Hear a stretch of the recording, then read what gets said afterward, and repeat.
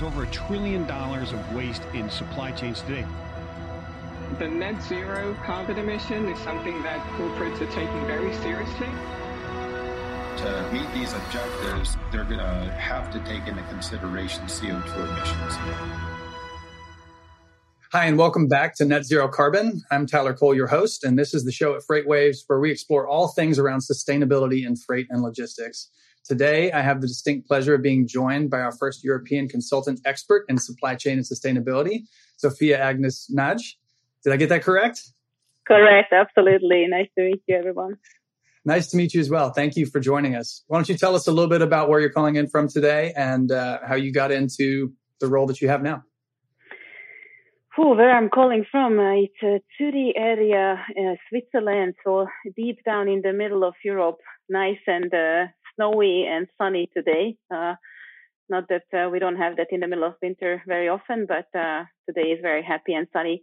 How I got into where I am is I've been through, the last 20 years, different industry roles, starting from the bottom up, really working my way through from being in the warehouse, right, counting SKUs, so literally from that, and consciously going through the different areas of the business, most of the supply chain roles to build, not just the knowledge, the functional knowledge, but also the expertise and the experience where you handle different difficult situations like everybody else, deep down in the thick of the industries, and went through a couple of different industries also to make sure that my knowledge is transferable between the industries.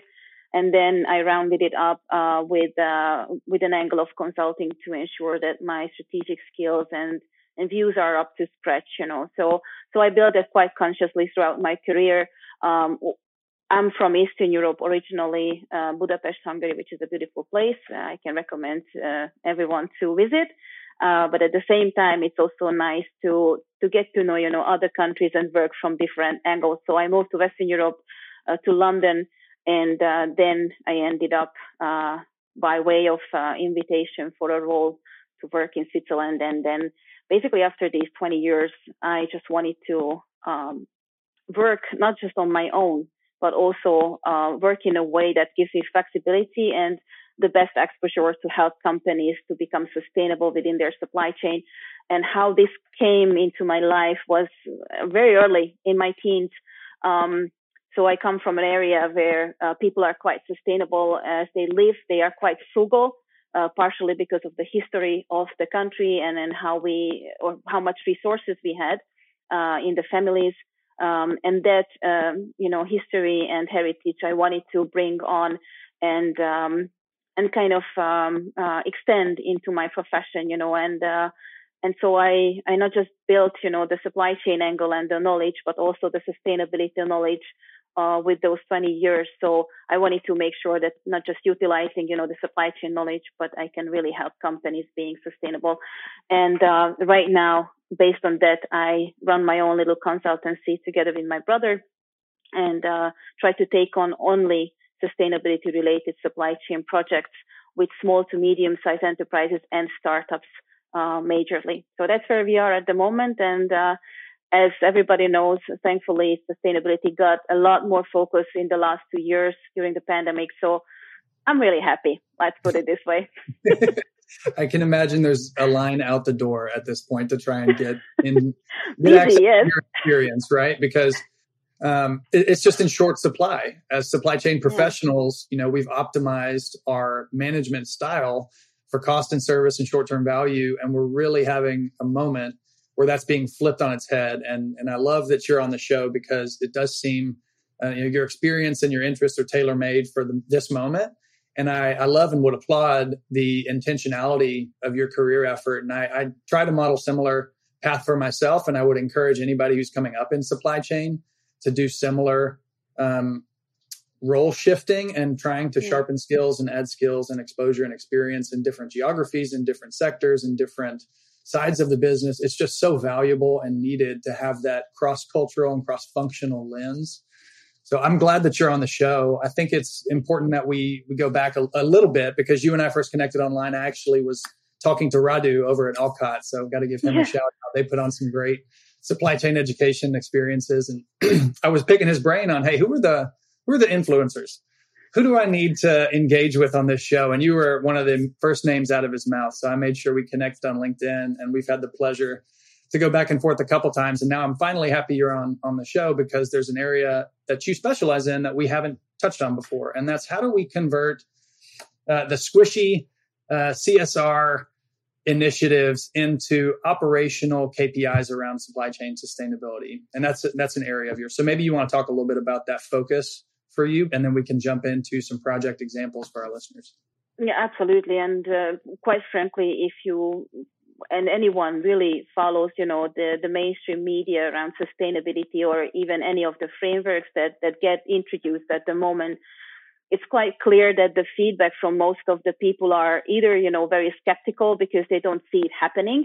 So that goes back to operationalization of the whole framework or whatever knowledge we have in theory or from an academic perspective. And secondly, the other side is not just skeptical, but even quite against it, because they think it's rubbish. It's the next fad that will come and go. So that's why I also try to really put the most focus on operationalization of these aspects. And I have to go back and give you a very interesting nugget here from my early years of my career, because a lot of people know, the Coca-Cola company as the biggest polluter as we speak, right? So they are the devil at the moment, or the dark side of the equation. But I can tell you that where I worked with them in the Eastern European region, one of the plants that were put in place there was in an area where they had to extract water from a natural resource that was under protection. So there, basically, back then, more than 15 years ago already, we went through the whole sustainability aspect of measuring, the intake and the outflow and water pollution and everything, and had to have that cross-functional and literally public sector, private sector collaboration already set up. So that was more than 15 years ago, right? So those were one of my early projects that we went through, and I treasure it not because of, being with a big company or having, something very early on, but it shows, that these are nothing new as we speak, right? So if the companies thought through many of these aspects of their business earlier, it would have shown them that it's not an extra cost, or it's not, something that is extraordinary hard to put in place. So imagine that it was already more than 15 years ago, as I said, and the company, even back then, was very profitable, right? So from that perspective, I can easily dispel these kind of, either feedbacks from people who run the show, or board members, or even C-level executives, or even those who are approaching this from a consumer side.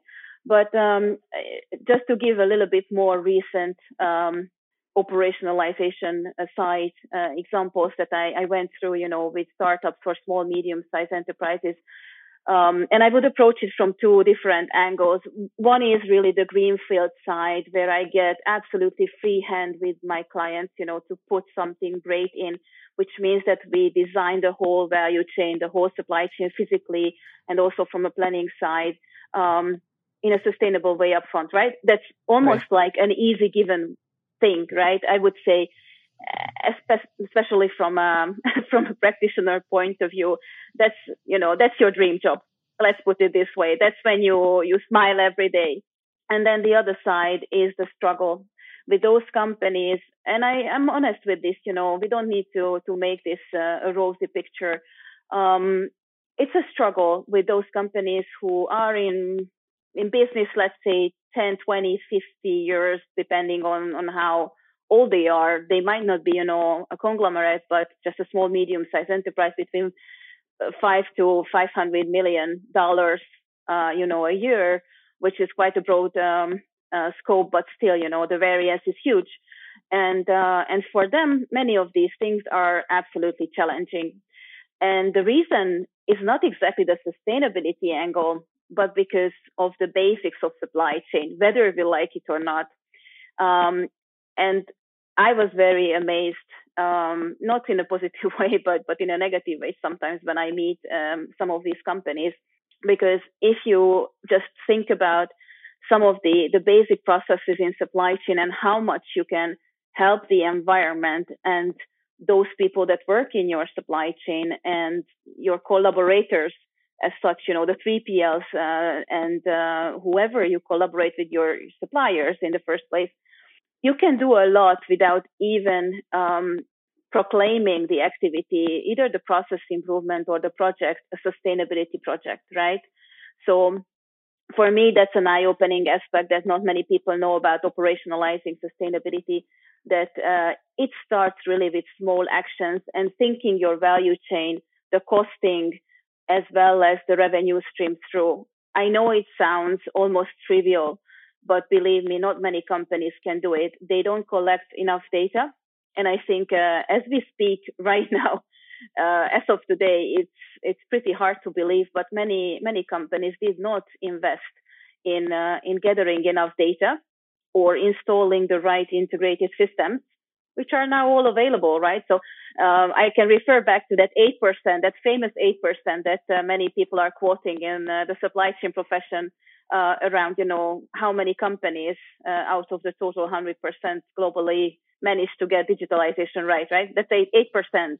That's not exactly a stellar number, right? So lots of room for improvement. Yeah, exactly. So a huge room for improvement. So these are just, the first high level examples I wanted to share with you in terms of how I work with these companies and what kind of issues we are facing when we need to put sustainability in action. And we haven't even touched, diversity and inclusion or anything else here. It's just purely the operational side, where you can reach very good results very fast if you start peeling back all the layers of what you work with. And I know it sounds again trivial, but believe me, for many companies it's not so trivial. With 35% of trucks on the road driving empty, 87 million metric tons of carbon emissions are produced annually. Leveraging machine learning and automation, Convoy is efficiently connecting shippers with carriers while reducing carbon emissions. Learn how Convoy's technology can help your business run efficiently and build toward a no empty miles future at convoy.com/sustainability. It's funny, you answered actually my next question. I think I was prepared to ask you, what's more difficult when you approach these SMBs? Is it general supply chain and sustainable education, or is it the resources to make change? And I think the bigger problem we're facing, you just answered it, is the fact that we're not pursuing the right targets. And because of that, we haven't educated our workforce on how they can start pursuing supply chain and sustainability, right? If you go through, the SCORE model, kind of the typical supply chain make, use, move, it's just going to be hard to reformat that. It's got to be broken down and retaught. And we're seeing that a lot at the graduate level, especially, where we're starting to see more and more supply chain classes, more and more sustainability classes pop up. And that's good, but we need more standardization, more alignment around how people are pursuing some of these targets. So I look forward to increasing standards, because that will also solve the other problem you mentioned, which is data aggregation.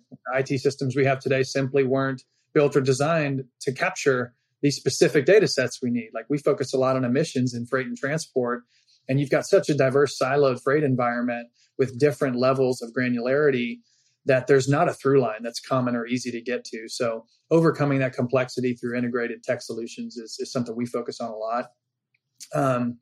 And so it's good to hear you confirm that we're at least kind of on the right path in some of our solutions we're chasing. 100%, Tyler, and I could not smile, a bigger smile here, because I'm so happy to see these technological developments. Quite frankly, if you asked me 20 years ago when I was doing manual work on every aspect of supply chain, I'm like, yeah, now I'm really happy, because now those people who get into supply chain, they have a very different picture from where we started from, right? So more than welcome any of the development, really. It's funny though, we still see a lot in just the freight side. There is still a heavy over-reliance on email, manual, and lack of systems, spreadsheets, just to solve problems. And there's lots of interesting firms out there trying to work around that. But that brings me to the question of, when someone's starting this journey, and they're partnering with someone like you who's an expert, how do you start that strategy process for someone in supply chain to think through kind of the pillars that they want to attack? Like, where do you even begin in that conversation? Look, it very much depends on where the company is, but in general, just to give you a very exact answer, normally I take a look at if the company is even able to produce a full value chain visibility for me. That's the first indicator. If they don't even know what they are doing, if they have so sporadic systems that they don't even know how, for instance, I just worked with a company last year where they had multi-stage production, right? But they couldn't put together a proper multi-stage and relevant bomb structure, right? To even follow what they were doing. So that's a clear indicator, that there are bigger problems than starting from building a sustainability strategy. And I'm always very conscious, that first of all, we need to do a kind of an audit.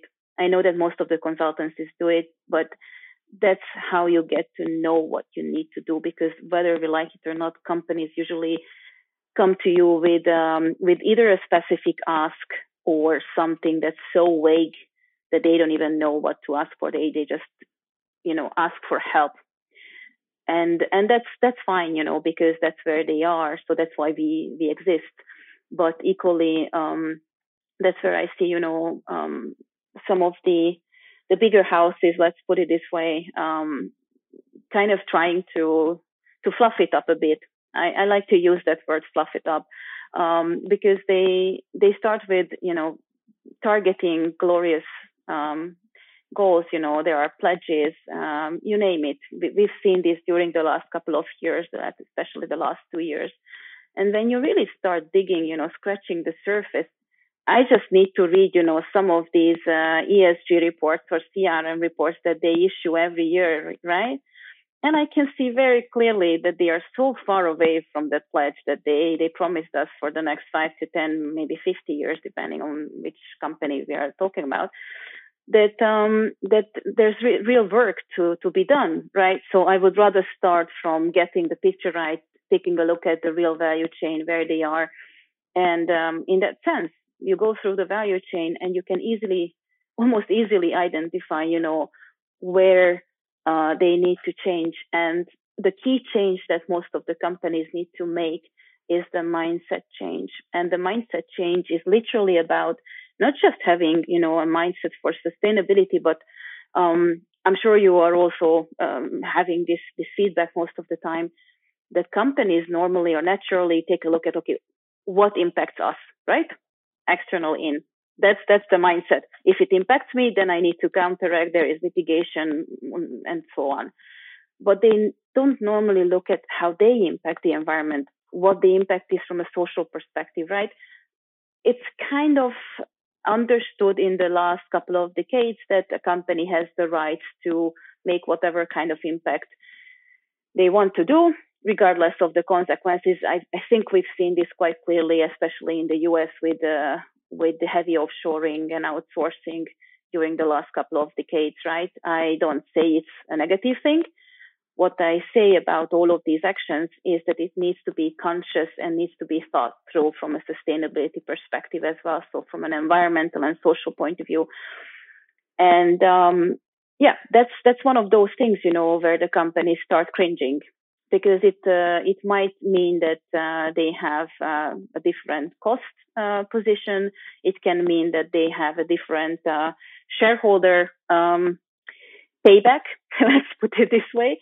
But we need to, get to another ground of morality from business perspective, I believe, where we can see the overall picture, where we don't only follow the money, but we follow the long-term actions, and where society comes back. Because I do believe that companies can make this profitable for themselves. Of course, that profit rate will not be most likely as high as we got used to during the last couple of decades.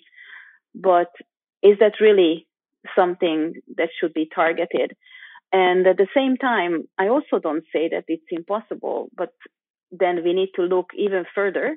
And what I normally say, then we need to look at frugality, right? And we need to look at frugal methodologies in terms of how we can turn waste into value. So that's where they can go back and balance out those currently negative impacts or perceived negative impacts that they struggle with, right? So those are the things that I usually bring in, partially because of my exposure to different companies. That's why I love being independent, because I have the opportunity to get to know companies, good startups and good small companies who can help them jump, those hoops or those barriers that they cannot do alone, and collaborate. And that's how we also got into our discussion, right, Tyler, earlier, how to pull together certain elements of, for instance, the logistics industry, where there is a clear need for bigger collaboration, right? Absolutely. Yeah, we operate in these silos where everybody's worried about whatever existential threat, lives outside their four walls. And it's like you've got two silos, right? You've got the people who approach this with some form of a materiality assessment, identifying risks to the organization and long-term value. And then you've got the other side, which is truly, embedded in an ethos of what you might call stakeholder capitalism, right? That's picking up steam. And we live in this healthy tension where those two forces are constantly rubbing against each other. So I'm fascinated to see what the next decade unfolds for people as we move towards a lot of these net zero targets. Likewise, we need to get there, and the better we are aligned, the better we get there, right? Exactly. So around alignment, that's a great segue. Maybe some of your more recent or favorite projects you've been able to work on, and some of the outputs of those that you're most proud of. What are some examples that we can share with listeners? I could give you a very down-to-earth example here. Very recent, a company just asked me, around $300 million size, to help them with their S&OP process, because they were struggling to put it in place. And guess what? Out of the S&OP process, we just made their supply chain at least 50% more sustainable than before, just by applying the correct business rules and principles, right? And thinking through the business rules that they applied to their processes earlier from a sustainability perspective. So that's what I call, one of those projects where you start with, oh my God, is it not another S&OP process implementation, and then you come away with a huge smile. And guess what? We are in touch, and we work through other aspects of how they can make it more sustainable. So these are, this is why I also wake up every day. Or the other one I can mention, that's more of, the greenfield project, where a startup in India, or based in India, led by a woman, she asked me to review, her business plan, as well as the supply chain plans and potential partners from a sustainability perspective, and of course from a supply chain point of view. And that was also one of those aspects where, of course, she's early stage or pre-revenue stage, but having these in place right up front, from the start, it gives you just a really good feeling that whatever kind of new companies come on stage for the business environment, they will act more responsibly and they will start off from the right foot. So these are the ones that were the most recent. And of course, I could give you even bigger projects that I worked on earlier where there was clear sustainability impact. But most of them earlier, before these last 3 years, I could barely sneak in the sustainability aspect. So just getting back to where you started this discussion today, Tyler, it was not exactly on top of the agenda, right? So it's still hard to get it on top of the agenda, but you can always sneak it in somewhere, and you can always find people in the organization who will have a buy-in. So yeah, there's a hierarchy of needs, and it's nice to see as we grow economically that we continue to introduce these additional concepts of value among the broader base of stakeholders, right? And both of those examples are great because it clearly segments those two types of market participants we were talking about. Yeah. When you're going through and just busting apart a current sales and operations process map, right? Yeah. Your sustainability improvements and KPIs in that scenario don't have to be metrics around emissions or equity of pay or anything like that. Those are actual typical accounting KPIs that people expect to see. And you're becoming more sustainable as an organization by designing out waste and improving profitability and being more efficient.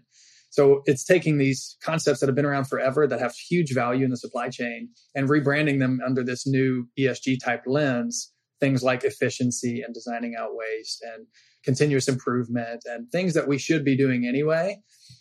We just need to continue educating and driving a lot of those principles home to especially small and medium-sized businesses. And then the other side that you mentioned was, new startups, new minds, millennials or younger, people that have grown up in this era of volatility and climate change, are seeing a lot of the impacts of it today and are drawing these correlations and wanting to make an impact from the start, not necessarily trying to turn over an established business, which I think could be harder. So thank you for those. Those are both awesome examples. I'm very happy to hear. Yeah. And quite frankly, I can just concur what you said here. We really will see in the coming 2 to 3 years a huge shift and a huge change in supply chain. Because guess what? I can see that already happening. The young ones, they will not buy into the traditional supply chain roles that we did before, right? So, yeah, it's happening already. And they are there, they are the ones who will ping me as an external saying, you know what, I want to hear more of this because this is the right thing to do. And I don't need to lift a finger. The old ones I need to chase. my generation inclusive, right? So I'm not pointing a finger, but the young ones, they are like banging on the door, every day. And okay, so how did you think about it? What are those extra variables that we just need to put in and we get the result? And they are there because they see, as you said, I can only concur again. They see that their own future is being jeopardized by not doing anything. So yeah, I'm just happy to see, people can see a much broader smile on my face, going to work every day now. Well, I hope it continues to get bigger and bigger and we continue to see positive change happen. And you're spot on. Younger generations are speaking with their employment where they want to make impact. And it's no longer just about short-term shareholder return. It's about long-term stakeholder value generation. And we're going to start to see that just explode, I agree, in the next 2 to 3 years. So thank you. This was really, really informative. I feel like we barely scratched the surface and could talk for hours more. So we'll definitely have to have you back on the show after you've got a few more projects that you can knock out and come and give us some info on. So thank you for your time. And we'll link to the show. We'll link your LinkedIn profile and contact info in the show notes so people can reach out should they want to get in line for some sustainable consulting. Super. Thank you so much, Tyler, for even, inviting me to the show. It's an awesome work that you're doing. And please, everyone, follow the next shows because there are further awesome people coming up. So I'm going to be tuning in every time I can. So if not, I'm going to watch the reruns. So thank you so much again. And I'm happy to be here. And see you next time. My pleasure. Take care. Take care.